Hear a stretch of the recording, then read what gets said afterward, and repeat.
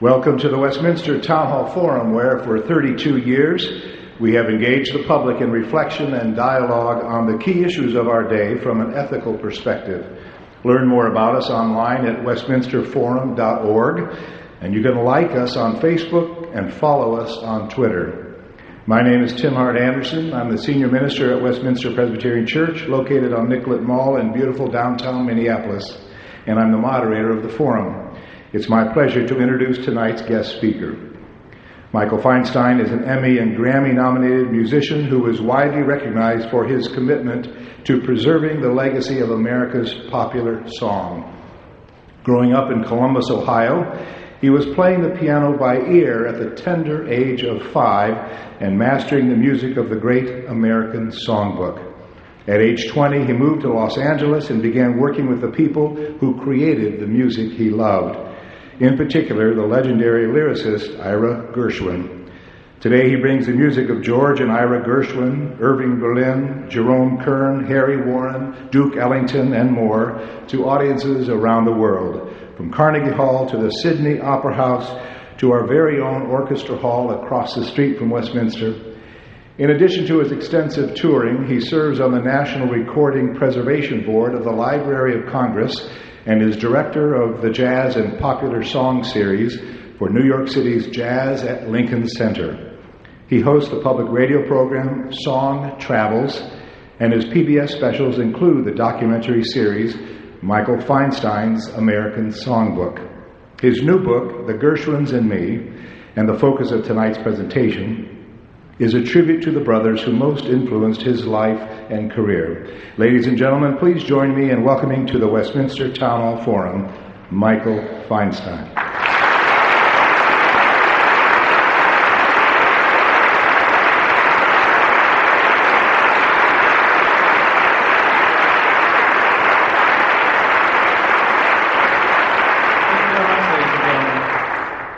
It's my great pleasure to be here. It's lovely to share the experiences that life has blessed me with concerning music and its survival in these times.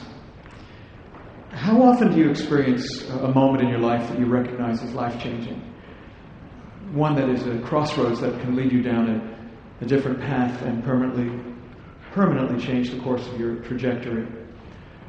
Well, that's what happened to me in July of 1977 when, at the age of 20, I met Ira Gershwin. I never expected that I would meet a gentleman whom I idolized, and people have asked me quite often, how did that happen? Well, that's a very interesting story, and I think that's the best place for me to start, to tell you how I came to meet Ira Gershwin, and why at the age of 20, in an era of pop and rock, would I have even wanted to meet Ira Gershwin. That immediately gives you a clue about me, that I was a lonely kid with no friends. In that I always had tastes that went the opposite of my contemporaries of that time. But there was something about the music of the Gershwins and their contemporaries that attracted me at a very early age. I was born in Columbus, Ohio. Hold the applause, please. Thank you. And my parents are very musical and always encouraged me in all things having to do with music, even though they could not play instruments. My father could play a few things on the piano, but they just loved music, and music was always around in our house. And at the age of 5, they had saved enough money to be able to buy a new home, the first home that we could all live in, my brother and sister and myself could have. It would be a new home. And we were all very excited about that. And when we moved in, we had this vast, empty living room. It seemed vast to me at the age of 5. And my mother, of course, wanted to buy furniture. And my father said, no, let's buy a piano. And my mother said, well, why should we buy a piano? Nobody will ever play it. And for some reason, my father earmarked me as the one who was going to play the piano. And they bought a piano. They got one for $500, which was on sale, a little spinet. And it was put in the corner of the living room. And about a week after it arrived, one day my father was at work. And I wandered over to it, and I sat down and started playing with both hands. I started playing Do Re Mi from The Sound of Music. And my mother immediately said, "How did you learn to play that? Who taught you?" And I said, "Nobody taught me." She said, "Well, that's not possible." I said, "Well, I made it up." And she said, "Don't tell a lie. You shouldn't lie." I said, "I'm not lying." She sent me to my room for lying until my father came home and they realized that I was playing by ear. And so I started playing piano. And I could play full accompaniment at that age, and I started playing the songs that I heard around the house, that we watched on television shows, like Sing Along with Mitch and the Lawrence Welk Show, and even then, at that age of 5, I knew there was something odd about Lawrence Welk. A strange guy. Well, he was famous for saying things, reading cue cards, saying things like, "And now a medley of songs from World of War, I." Lawrence Welk. This is no joke. Another time he was making another introduction, reading cue cards, and he said, "Now the Duke Ellington classic, Take a Train."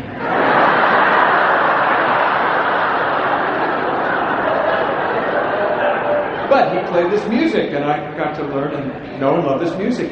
And finally, I discovered Gershwin. When I was a kid, somebody loaned me a record of Rhapsody in Blue. When I heard Rhapsody in Blue by George Gershwin, I had never heard anything so extraordinary in my young years.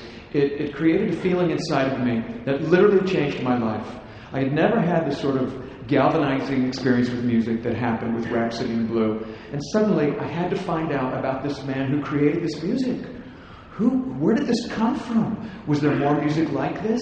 And so I started finding what I could in the music of George Gershwin, and then I discovered the songs he had written with his older brother Ira.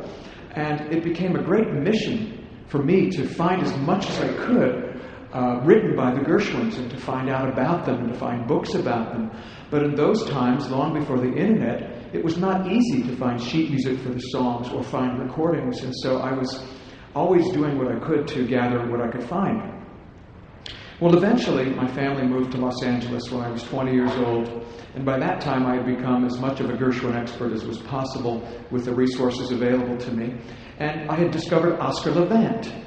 Oscar Levant was a close friend of George and Ira Gershwin's, and he was known as a concert pianist, as an actor, as a wit, as a songwriter, and a close friend of George Gershwin's in particular. And after the death of George Gershwin, Oscar Levant became the greatest exponent of Gershwin music.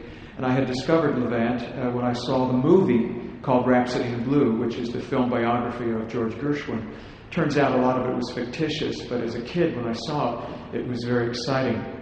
Well, Oscar Levant was also famous for saying cheeky things about different people. When Eddie Fisher left Debbie Reynolds for Elizabeth Taylor, Oscar Levant said, "How high could anyone stoop?"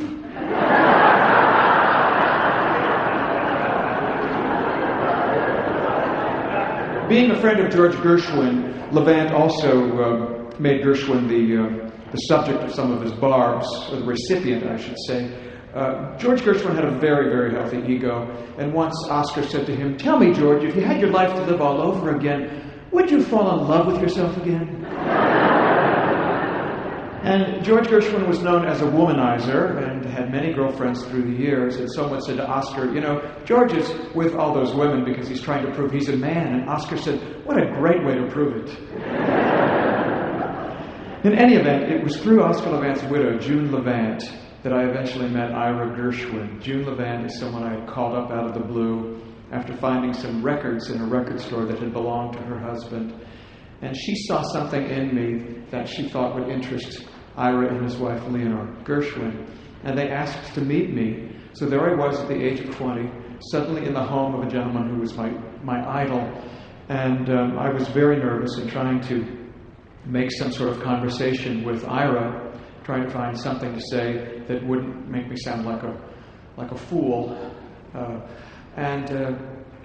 I said, "Mr. Gershwin, I have an old 78 record of gems from La La Lucille," which was George Gershwin's first Broadway musical produced in 1919. And Ira said, "Oh, well, that must be the two most popular songs from the show, Ti Odel Umbumbo and Nobody But You." And I said, "That's right." And Lee Gershwin, who was sitting there with her sister Emily, who was visiting, said, "Isn't that cute? He's telling Ira that's right." Well, they hired me to catalog their collection of phonograph records, and it was the kind of job that I would have paid them to do. And there I was, coming in to Beverly Hills every day, sitting at the feet of the master, cataloging these records and listening to Ira tell stories and anecdotes about his life and his work. And one day I was whistling absent-mindedly a verse of one of his obscure songs, and he was reading the New York Times, and as I was whistling, he suddenly stopped and he turned around in his chair because I was sitting behind him, and he said, "Mike, that's the verse of Beginner's Luck. I wrote that with George in 1936 for Shall We Dance?" And I said, "I know." He said, "Well, how do you know?" I said, "Well, I know a lot about your work." And he started quizzing me, asking me questions about this and that.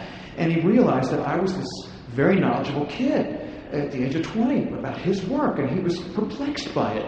And he looked at me and he said, "How many more like you are there?" Well, at that point, I told him I played the piano, and I sat down and played for him, which would have gone better if he hadn't told me right before I struck the first chord that was the piano on which George had composed most of Porgy and Bess. Because then my fingers started to atrophy. But nonetheless, I did play, and we evolved a relationship that was very special to me. I became sort of the son or the grandson that he never had. And I was someone who had brought some sort of life back into his world. Ira was very depressed at that time because he had lost several friends. He was 80 at that time, and I was 20, so he was experiencing the loss of many people.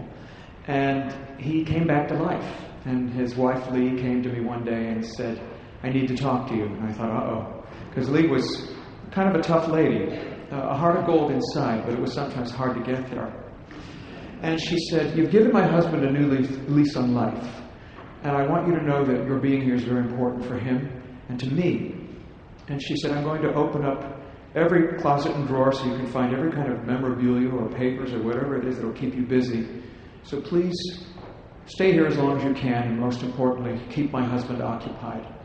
So for 6 years, that was my job, to keep Ira happy, to keep him present in the world, to always find some piece of music or a recording or something that would keep him engaged.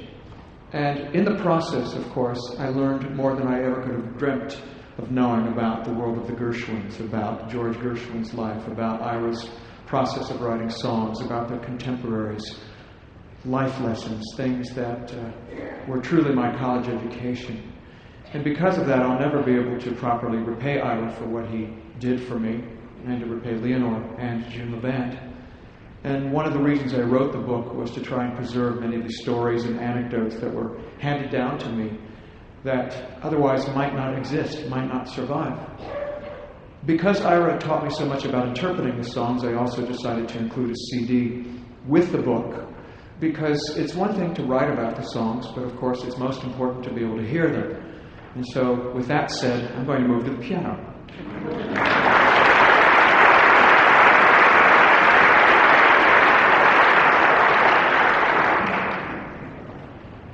One of the things that was very interesting for me was learning about the process of how many of these songs were created.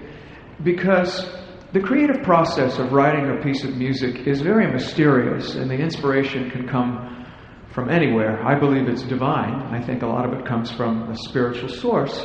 But the nuts and bolts of achieving the final product of a song is sometimes a very circuitous path. And accidents happen that, in retrospect, are very happy accidents. And an example of that is how George and Ira came to write one of the most famous ballads. In 1926, they were working on a Broadway musical called OK. It's a show that starred the great British musical theater performer Gertrude Lawrence. And they had to come up with a ballad that she could sing in a rather plaintive and small voice. And yet, this particular day, George and Ira were working on the dance number for the show. And George played a melody that went like this.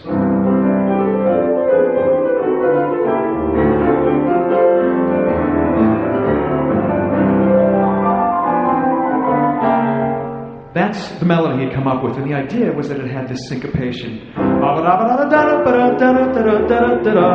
But as he was playing it, he was distracted by his sister Frances, who asked him a question, and he slowed down.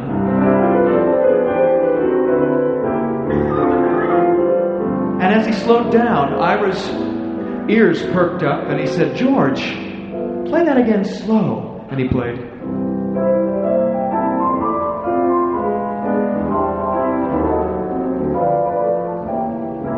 And that's how they came to write this song that was always particularly important to Ira, because Ira wrote these words just around the time he married his wife Leonore. And he later confessed to me that one line in the song he wrote about himself: he may not be the man some girls think of as handsome.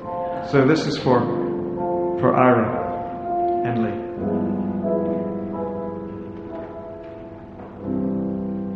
There's a saying old says that love is blind. Still we're often told, seek and ye shall find.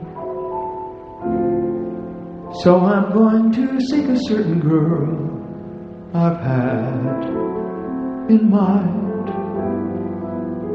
Looking everywhere, haven't found her yet. She's the big affair I cannot forget. Only girl I ever think of with regret.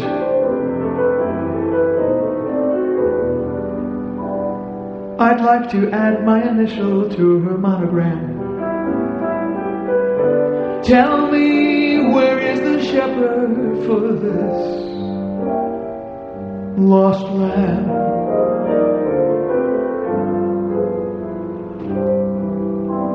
There's a somebody I'm longing to see.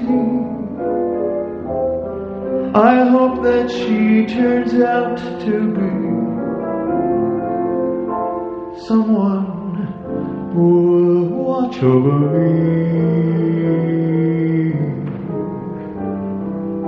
I'm a little lamb that's lost in the wood. I know I could always be good to one who will watch over me. Although I may not be the man some girls think of as handsome, to her heart I'll carry the key.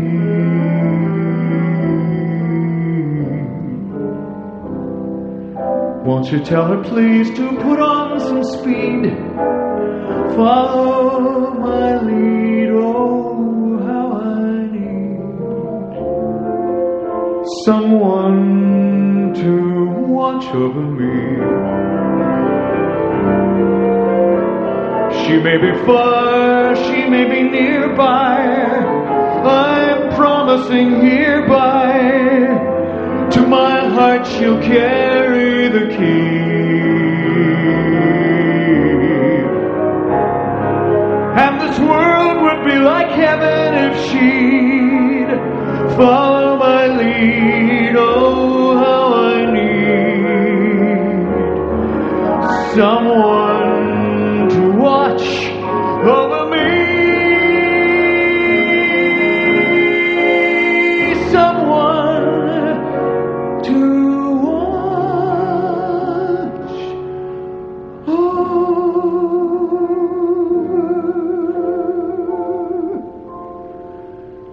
me.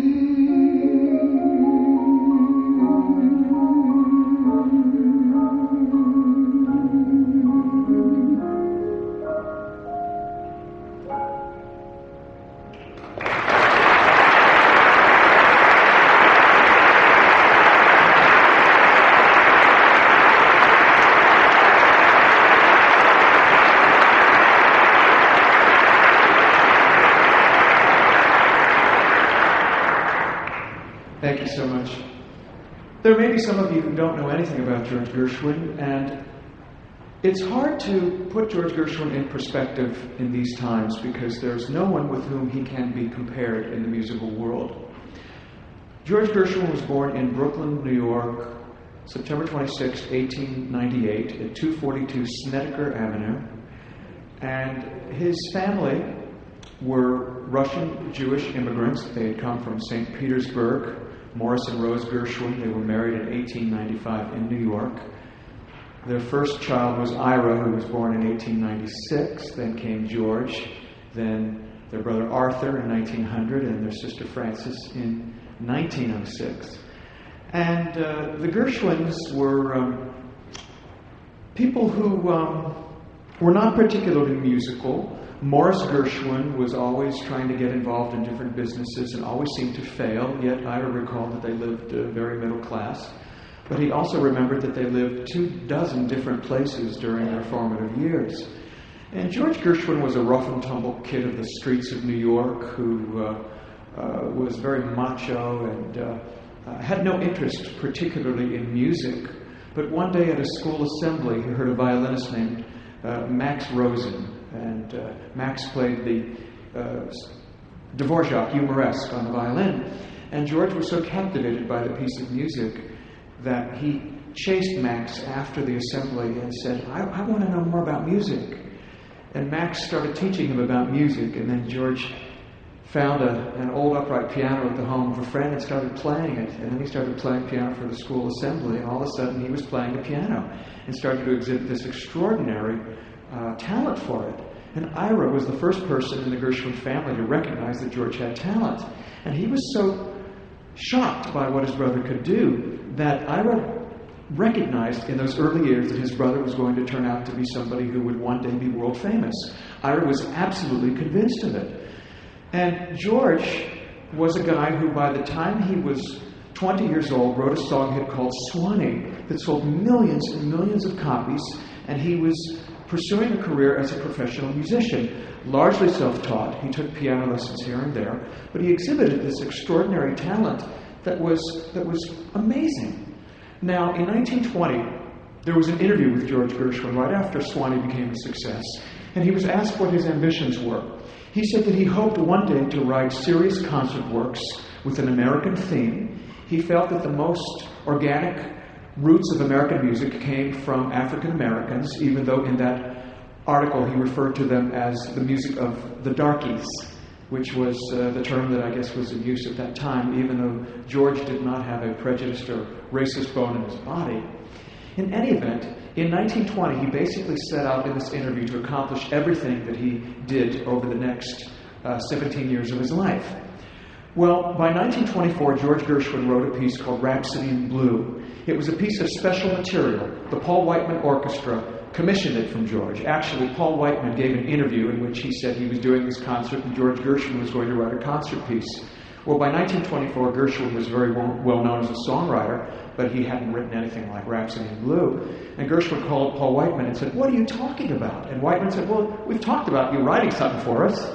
He said, "Why don't you do it?" And George said, "Well, okay, I'll try." Well, he did. He wrote Rhapsody in Blue, and after the Rhapsody in Blue was premiered at Aeolian Hall in February of 1924, there was pandemonium. And suddenly, Gershwin was getting all this attention. And George went to Ira and said, "They're going to publish Rhapsody in Blue." And Ira said, "Well, who in the world would buy that?"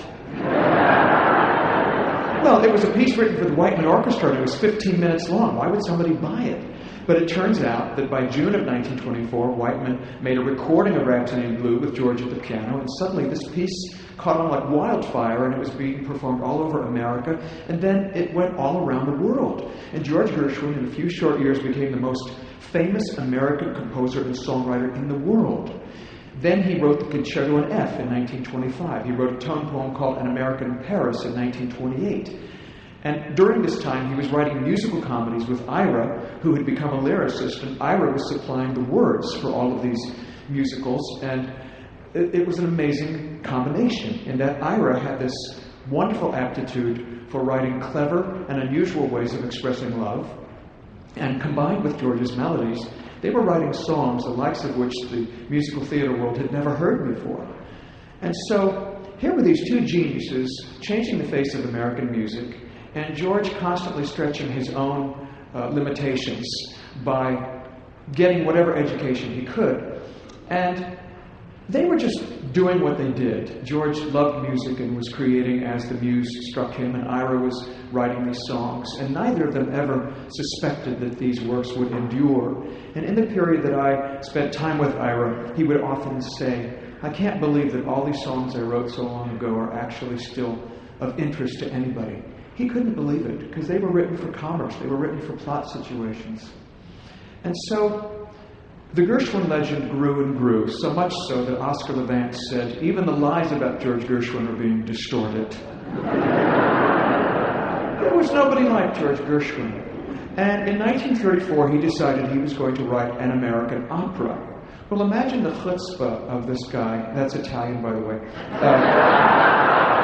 Imagine the nerve of this guy wanting to write an opera at that time when there were many famous American composers who had written operas, but George had a specific vision in mind. He saw the novel, read the novel, Porgy by DuBose Hayward, and thought that was the best source material for an opera. Well, immediately everybody started to criticize him. The African-American community said, who does this man think he is, trying to write music about our people?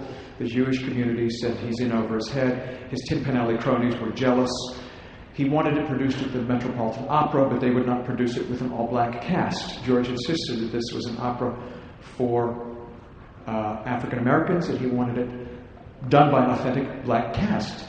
And the Met said, we don't have enough African-American opera singers, we can't do this, and we don't think that it'll draw, and they wanted to do it in blackface.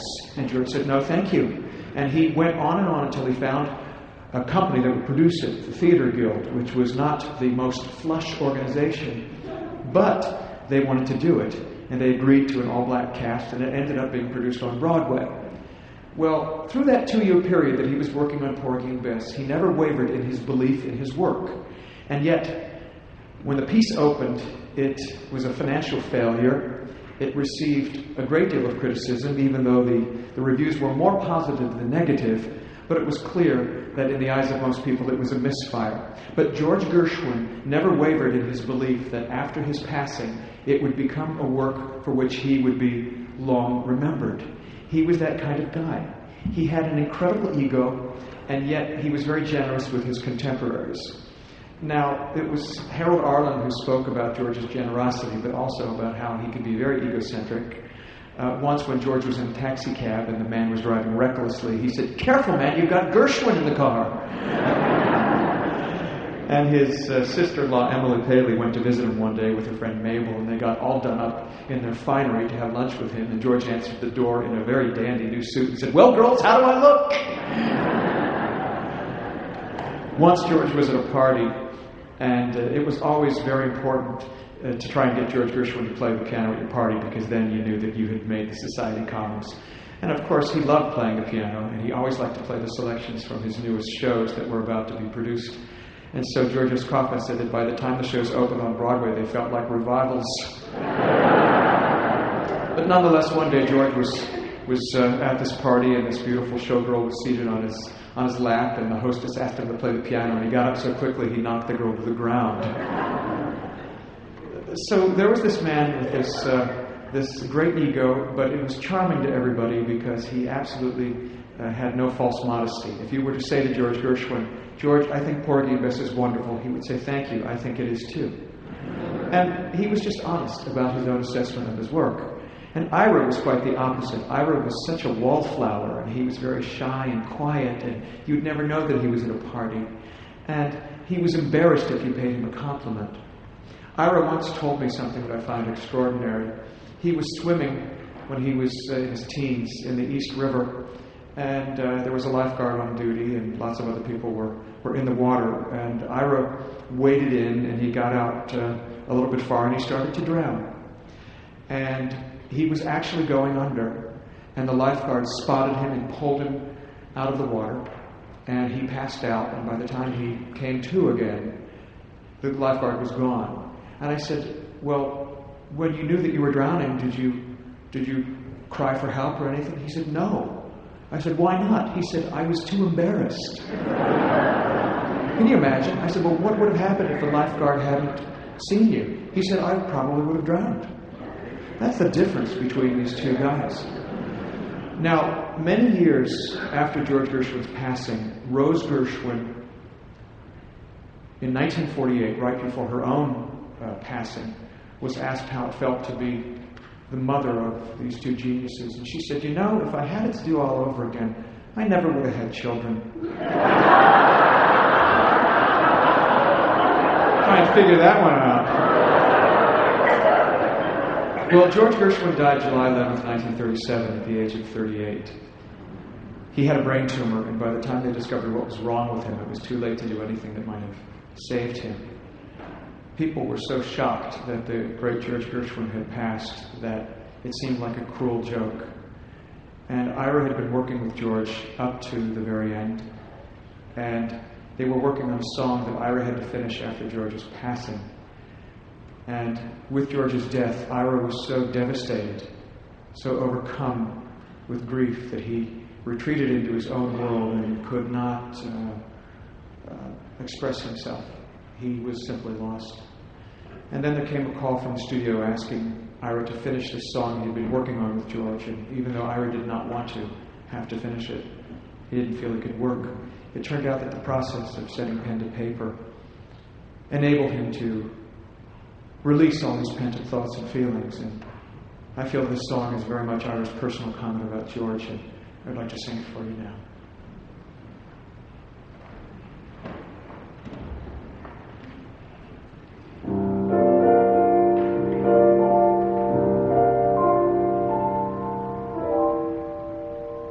The more I read the papers, the less I comprehend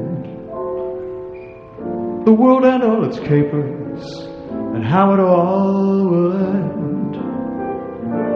Nothing seems to be lasting, but that isn't our affair. We've got something permanent, I mean in the way we care.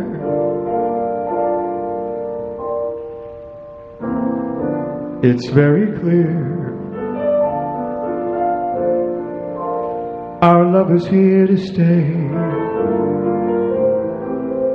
not for a year, but ever and a day.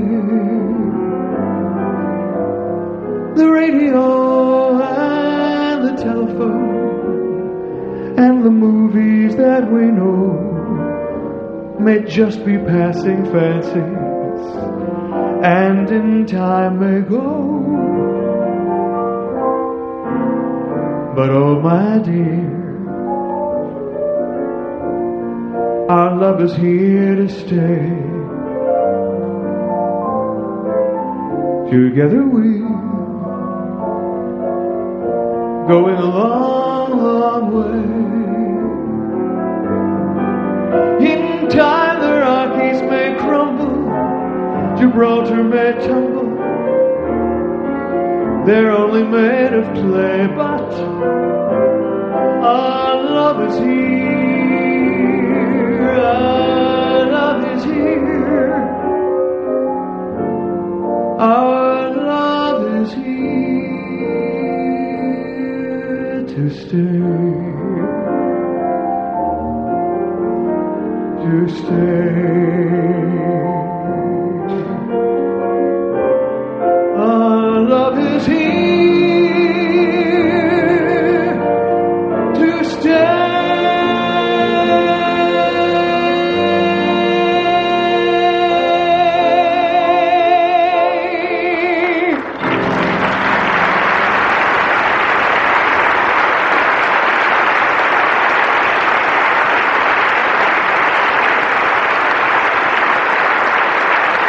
Thank you very much. I'll do one more. I think that'll probably be ample time for this segment. To show you how very much a part of the fabric of our lives the Gershwin Songbook is, I'd like to tell you about Carl Reiner and Mel Brooks, who many years ago were collaborating on a project, and Carl had to go to the doctor, and when he came back from the doctor, Mel said, "What did the doctor say?" And Carl said, "Well, the doctor said, I've got arrhythmia." And Mel said, "Who could ask for anything more?"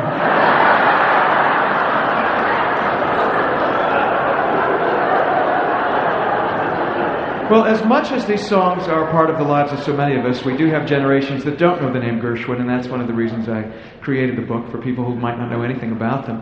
A friend of mine is a voice teacher, and she said one of her students got up one day and said, "I'm going to sing Summertime by Porgy and Bess."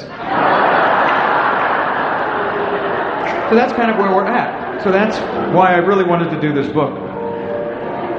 One of the things that I included in the book are many beautiful illustrations. I guess you could say it's a coffee table book as much as there is a great deal of text. And there are reproductions of many of George Gershwin's manuscripts, which I think are interesting for people to see. So you can see in his handwriting how facile he was in setting down all of this music. And here's a song that I think is facile both musically and lyrically, and I think it's an appropriate way with which to tie this all up, because it certainly describes the way that I feel.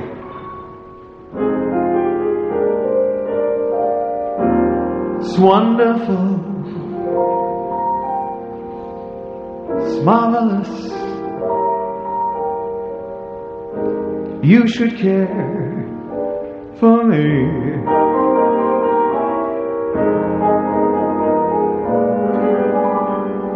It's awful nice, it's paradise, it's what I long to see. You've made my life so glamorous, you can't blame me for feeling amorous. Oh, it's wonderful, it's marvelous that you should care for me.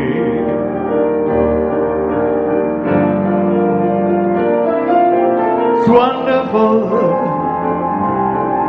it's marvelous, you should care for me. It's elegant, it's what I want, it's what I need to see. But oh, what's all this dizziness? I thought that I came here on business. Oh, it's wonderful, it's marvelous that you should care for me. My dear, I feel so ticklish, I'll even overlook your English. It's exceptional, it's no bagatelle that you should care for me, that you should care for me.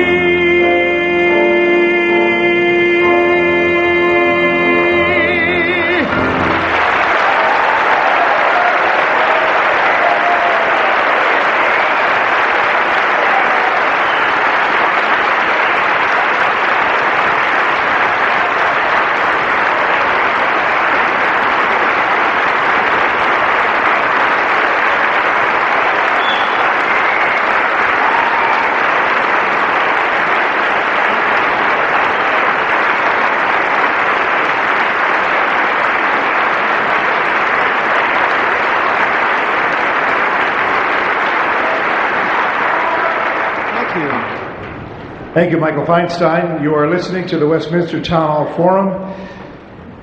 It reminds me of the forum we did with, David Brooks or David Gergen?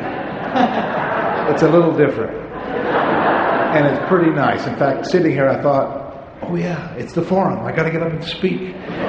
So we're broadcasting from Westminster Presbyterian Church on Nicollet Mall in downtown Minneapolis. I'm Tim Hart Anderson, Senior Minister here at Westminster Presbyterian, moderator of the forum. Our speaker and singer and guest tonight is Michael Feinstein. The ushers are collecting questions from the in-house audience. I want to remind you that our next forum is in 1 week, Thursday, November 1st, again in the evening at 7 p.m. when author and social justice advocate Sister Joan Chittister will discuss the new violence and its unexpected victims. And now, Mr. Feinstein, if you would return to the microphone, I will present questions from our audience. First one has to do with the nature of the music that you're formed by and that you love so much, the Gershwins, the Great American Songbook, and how much you think that music reflects the American character, and in what ways? How it reflects the American character and in what ways? Irving Berlin once said, history makes music and music makes history. I think that all music reflects the time in which it is created. I think one of the reasons that the music of the Gershwins and Irving Berlin, Rodgers and Hart, Cole Porter, all those writers of what we call the Great American Songbook lasts, because there is something in that period that was sort of comparable to the Italian Renaissance for art, and yet the values and the emotions and the craft of those songs still relate to us today. They are still contemporary in their sensibility, and that's why I think they will live. And also, I think that they do reflect the best of what America is about, because many of these writers were Jewish immigrants who came from many different places, and it was the melting pot of America that was the creative juice and inspiration for this work. And because of that, I think that these songs are not only the most typically American, but I think that they have been our goodwill ambassadors and have represented us very well throughout the world for many, many years. How are these songs received, the Great American Songbook, the Gershwins, and other parts of the world? They are rapturously received in most places. For example, when Alexander's Ragtime Band was popular in the United States in 1911 and 1912, it was also the number one song in England. It was the number one song in Australia. And in foreign-speaking countries, that song was just as popular there. And when I travel all over the world, it is the most extraordinary thing, because people want to hear these songs, and they know the words, even often when they don't speak English. You embrace this music as a young man, as you've described. Are young people today similarly enthralled with this music? There are some young people who are outcasts, who are outcasts as I was as a kid, who have embraced this music. I say outcasts because it is not the music that's played on the radio or over the internet. Generally speaking, it's not the most popular music. However, I created an organization called the Feinstein Initiative, and every year we have a high school competition with high school kids, thousands of them entering from all over, applying to regionals all over the country. And so there are thousands and thousands of kids that care about the Great American Songbook. And that's because they can find it now on the internet. You can look up and find anything on the internet, and therefore they can discover Ethel Waters or Billie Holiday or George Gershwin or Russ Columbo or whoever. They're out there to be found, and so there are many, many young people that are interested.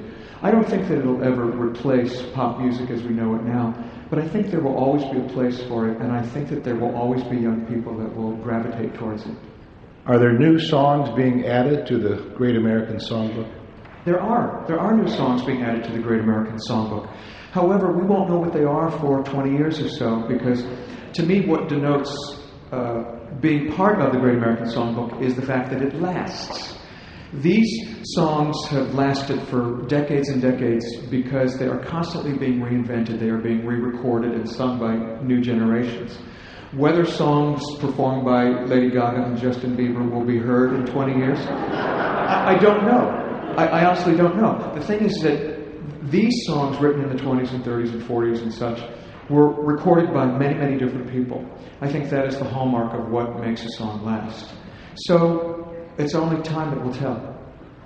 Most of the names in the Great American Songbook are men. How has the female voice shaped this genre?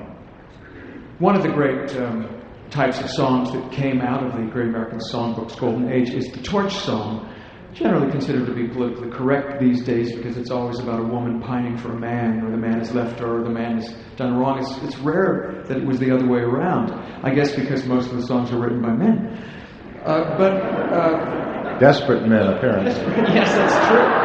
Well, when you think about the fact that these songwriters were writing all these romantic songs, and they often didn't have the most happy domestic lives, like Frank Lesser, after he divorced his first wife, always referred to her thereafter as the evil of two lessers.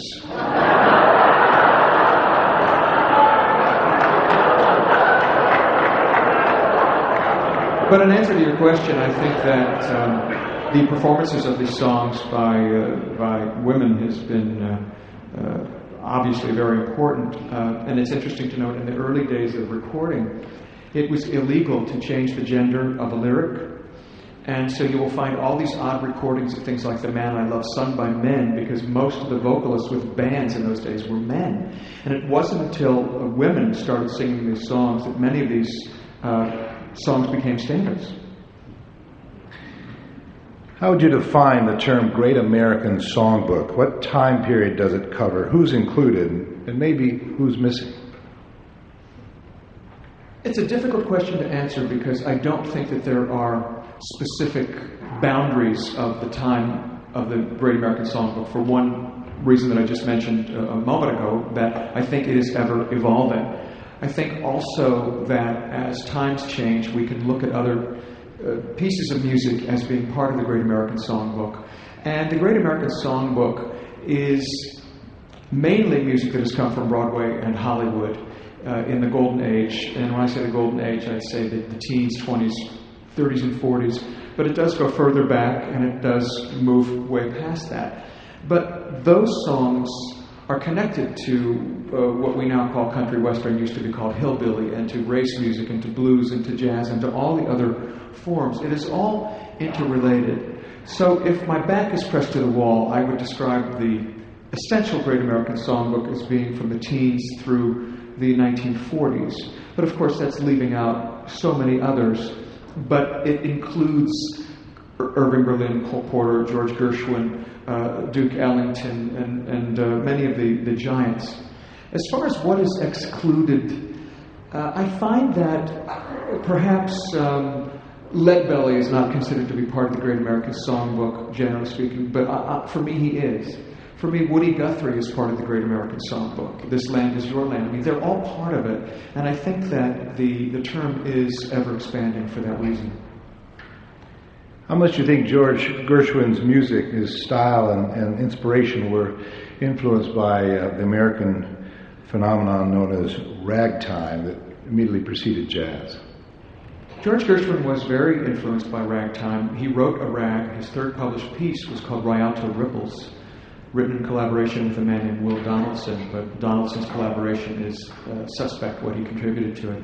But one of George Gershwin's pieces of juvenilia was called Raggin' the Traumerei. So he was very influenced by ragtime and wrote about going to hear ragtime pianists and stride pianists of the teens. He'd go to Coney Island to hear a particular guy play the piano, and he would go to Harlem. He would go all over the place. So the short answer is that he was very influenced by ragtime, and he helped to evolve the form and move past ragtime. But he started in that era in writing that kind of music. How can we keep the music of the Great American Songbook, those of us who are here tonight and listening on the radio, how can we keep that music from fading into obscurity? By my book.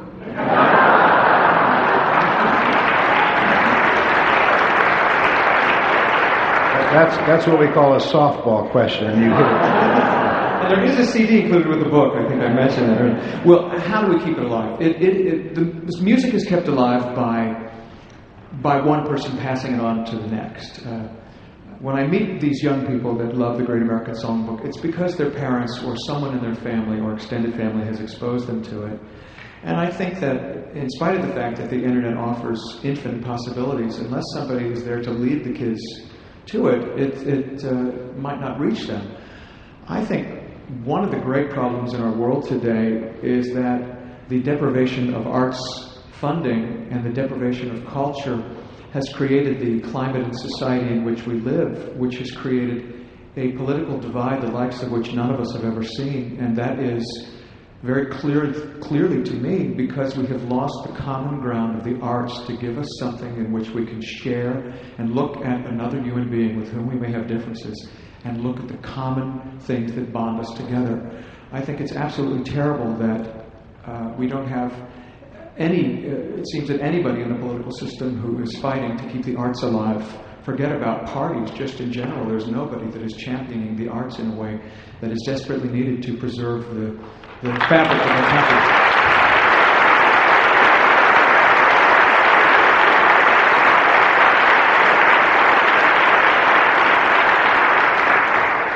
You've arrived at a time in Minnesota when we're distracted by lots of different things related to politics. You raised politics, so I was going to ignore these questions, but let's get at it. There are several questions that have come forward about whether you would comment on the amendment to the Minnesota Constitution that is before the people of this state that would define marriage as between one man and one woman. Well, some people may know that I married my partner, Terrence Flannery, 4 years ago in California.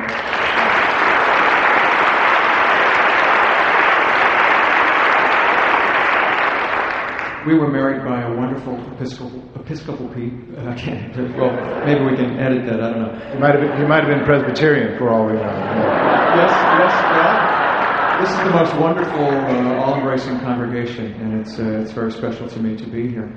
Gabriel Ferrer is an Episcopal priest who married Terrence and myself, and he shared the duties with Judge Judy Scheinler, because she wanted to make a statement that she was in favor of anybody being able to marry. My personal feeling is that everybody is entitled to their opinion, and this is America, where we have the great freedom to believe and do as we wish. And therefore, I wish that also that people who wish to get married could have the right to do so without the interference of others. It's very simple.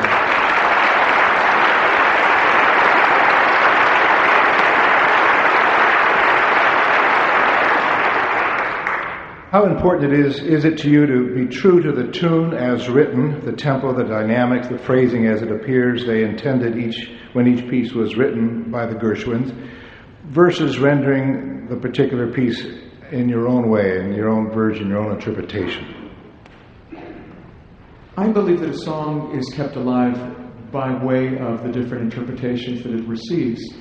And having spent time with a lot of songwriters, Ira Gershwin being the first, and Harry Warren and Comden and Green and Burton Lane and Jerry Herman and Bernstein and Sondheim and so many others, the one thing I discovered is that these writers don't mind liberties being taken with the works if they feel that those liberties will enhance what they've created. Even Richard Rodgers, who is legendary for having insisted that his songs be performed exactly as he wrote them, only felt that way in the theater. With popular recordings, he was much more liberal. And I think that it is essential to be able to take certain liberties with the songs because they keep them alive. But I think it really is a matter of taste. I don't like it where people will sometimes change the lyrics, where it will change the meaning of the song. And as much as I revere Frank Sinatra and recorded 2 CDs in tribute to him, I don't like the way he later changed some of the lyrics simply because it wasn't what the writers intended. And so it is a slippery slope, but I think that the songs have to be reinterpreted. Even though certain pieces, like Summertime is a piece that I think is so perfectly set in the Ave Porgy and Bess, the orchestration that George Gershwin wrote, and this incredible harmonic ostinato that goes back and forth. That is so perfect that, for me, that's the only way I truly like hearing it. Even though I like Janis Joplin's version of it, and I like many others. But for me, it doesn't get better than that. You want to demonstrate for us?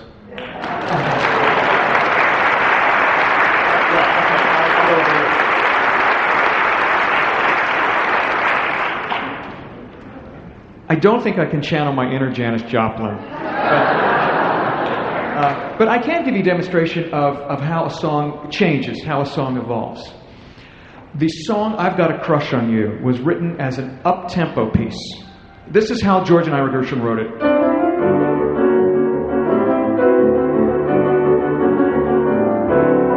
That's how they wrote it. Now, after George died, it was recorded for the first time. It had never been recorded by Lee Wiley, who did it as a ballad. And Frank Sinatra heard that particular recording, and he decided to record it in 1948, 20 years after it was written. And those 20 years later, Sinatra sang it as a very languid, beautiful, romantic thing. And when Ira Gershwin heard that recording, he was so perplexed and thwarted because he wrote those words to be sung fast. I've got a crush on you, sweetie pie. And when he heard them slow, at first he didn't like it. And then he realized that interpretively, the song worked much better as a ballad. And it also became one of the most popular songs that he ever wrote, 20 years after he had given up on it, as sung like this. I've got a crush on you, sweetie pie, all the day and night time. Hear me sigh, the world will pardon my muss, 'cause I've got a crush, my baby, on you.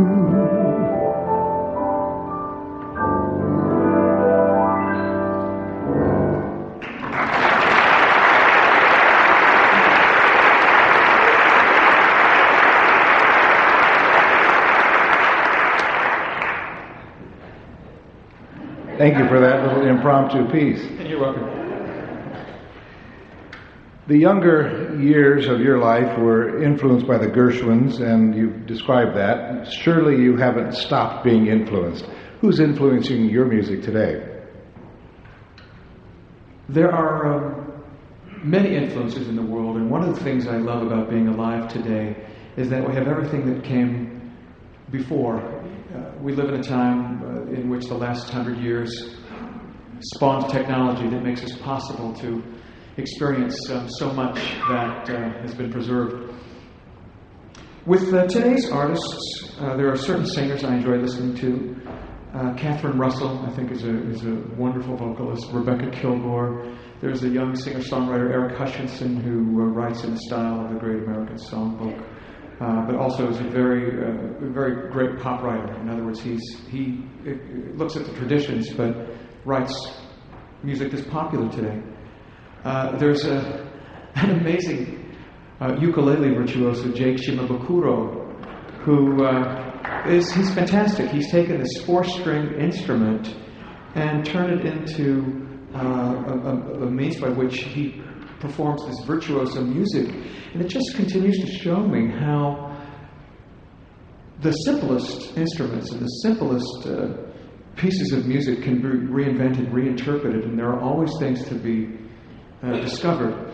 I don't listen to a lot of pop music on the airwaves. I rely on the kindness of my friends to point me to particular artists, because we all have information overload now, and it's impossible to cover everything. But I meditate every day, and I always say a prayer that what is supposed to reach me will reach me, and that I'll always continue to evolve and stay fresh in what I do.